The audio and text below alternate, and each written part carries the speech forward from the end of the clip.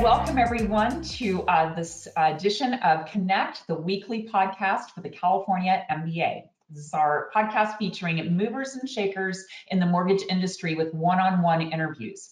I'm Susan Milazzo, CEO of the California MBA, and I'm very happy that you can join us for today's presentation. But before we get into our guest, I'd like to thank our sponsor for the Connect podcast, Insellerate.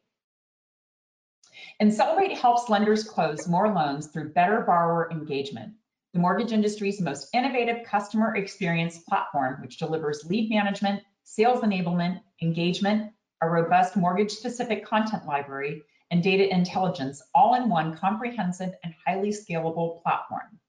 Insellerate delivers dynamic technology, strategy, and content for every channel of your business to ensure engagement throughout the customer journey, whether it be your borrowers, referral partners, or any other party to the loan transaction. This dynamic enterprise solution seamlessly fits into your tech stack due to their advanced API connectivity, modern design, and open architecture. Gone are the days of managing multiple and separate systems and having your data trapped in data silos. This innovative platform allows you to provide your internal and external customers timely, relevant information based on data intelligence to build repeatable outcomes at each stage of the customer's journey. Close more loans, improve borrower conversions, enhance customer retention, transform your customer acquisition lifestyle, and create customers for life. For more information, you can go to insellerate.com. And so that brings us to today's podcast. I'm very happy to be welcoming my friend Maria Mosper, who is President and Chief Legal Officer at CloudVerga. Hi, Maria. Hi, Susan.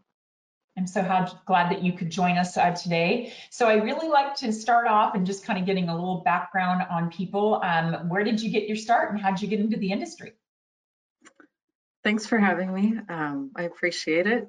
So my story, I think, is, as everybody says, is an interesting one. We were immigrants here from Russia during the Cold War.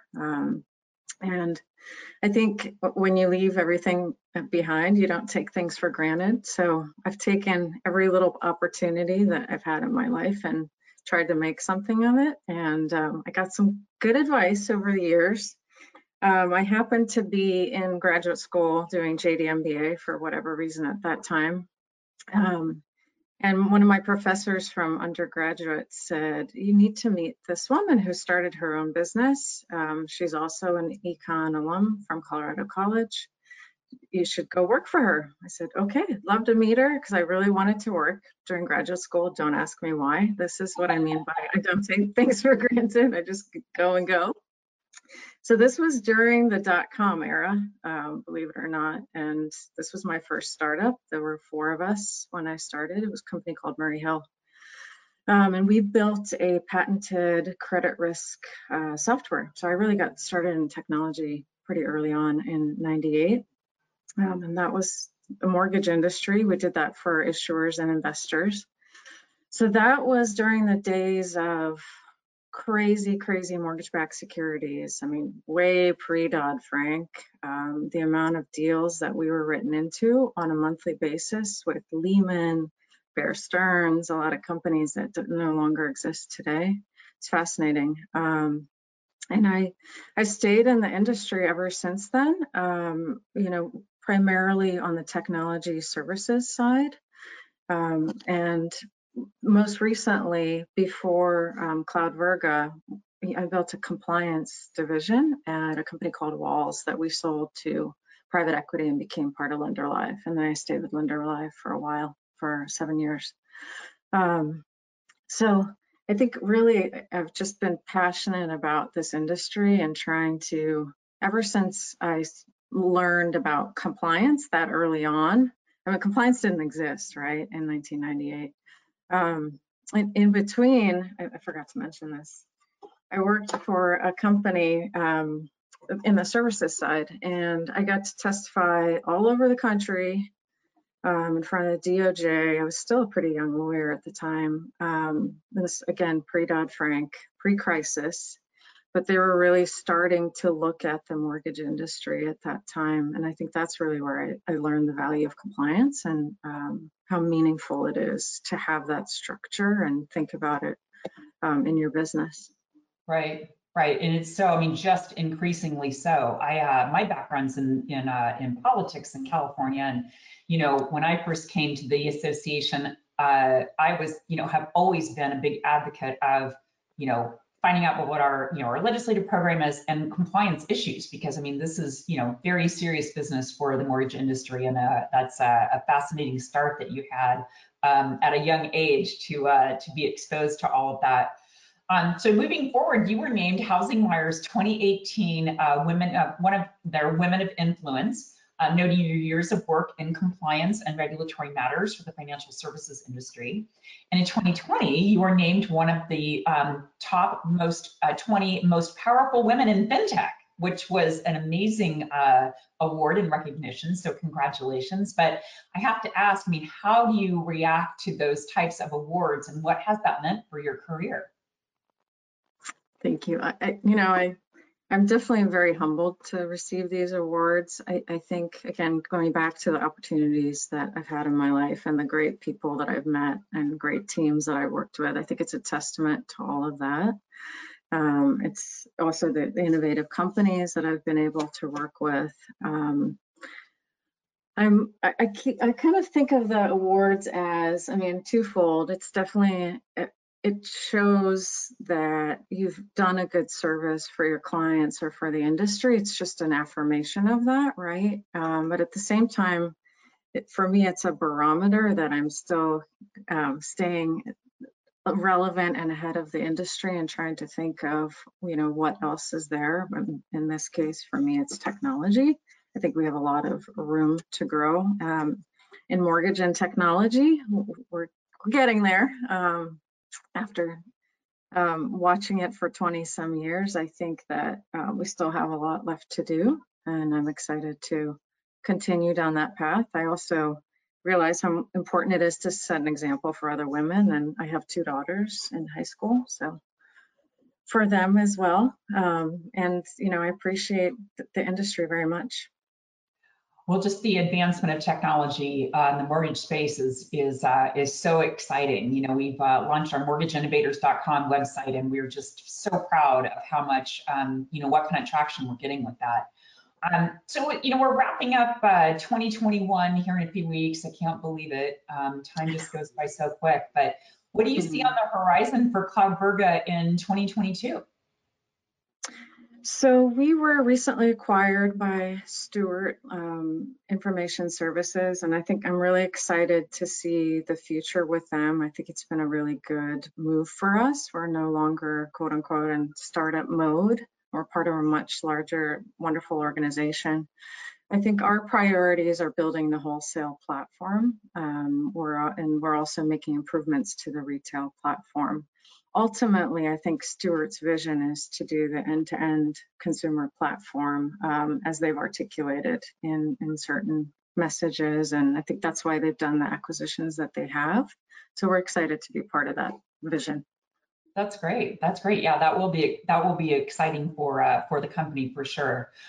So, we've talked, much of your career, as you've mentioned, has been centered around regulatory compliance for the residential mortgage industry. So what do you think's top of mind for the new CFPB director? I mean, he has a strong regulatory background. I think given his background in student lending, he's likely to focus there for sure. He's articulated that numerous times. I think Ujio, the interim director, also articulated several areas of focus, such as credit reporting, debt collection, small dollar lending, any of the kind of post-COVID issues. I do also think probably most important for our industry is the fintech aspects, right? And big data and data security and how that all plays in.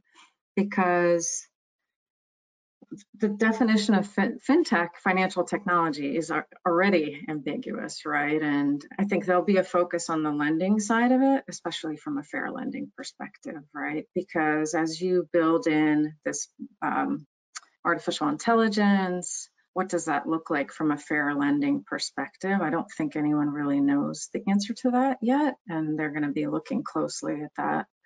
And data security, our industry has been pretty thankfully shielded from it, but it's a huge focus, obviously, nationwide and internationally. So I do think that they will keep an eye on that and make sure that as data is being transferred, it's secure.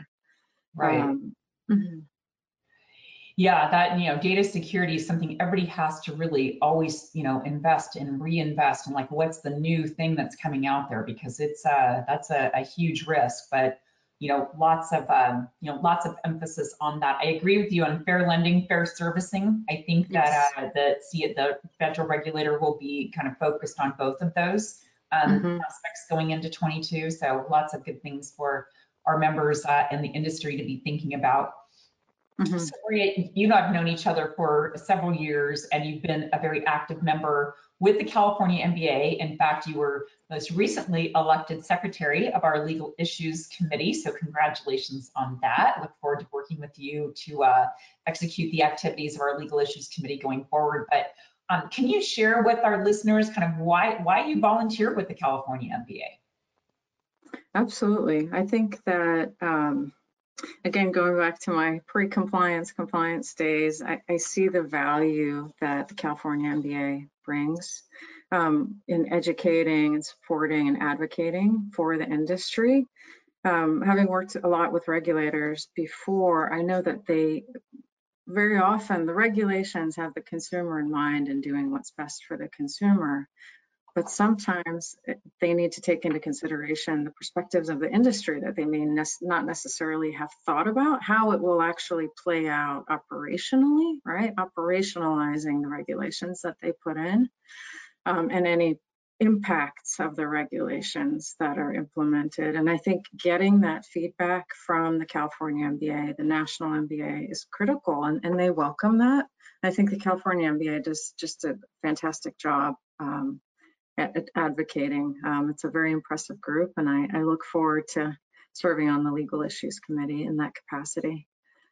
Thank you. Yeah, it's a definitely the cornerstone of our association, and we will be talking about hot compliance issues and what's in store for our legislative agenda at our upcoming Legal Issues and Reg Compliance Conference that's happening at the beginning of December in San Diego. So hopefully our listeners can join us at that event as well.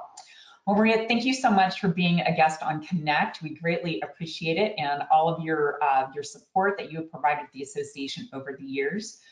Thank you all for joining us today. To access Connect podcast episodes, you can follow our YouTube channel. We're also available on SoundCloud, Apple Podcast, and Spotify. And we'll be back next week with another episode of Connect. Have a great rest of your day. Here we go.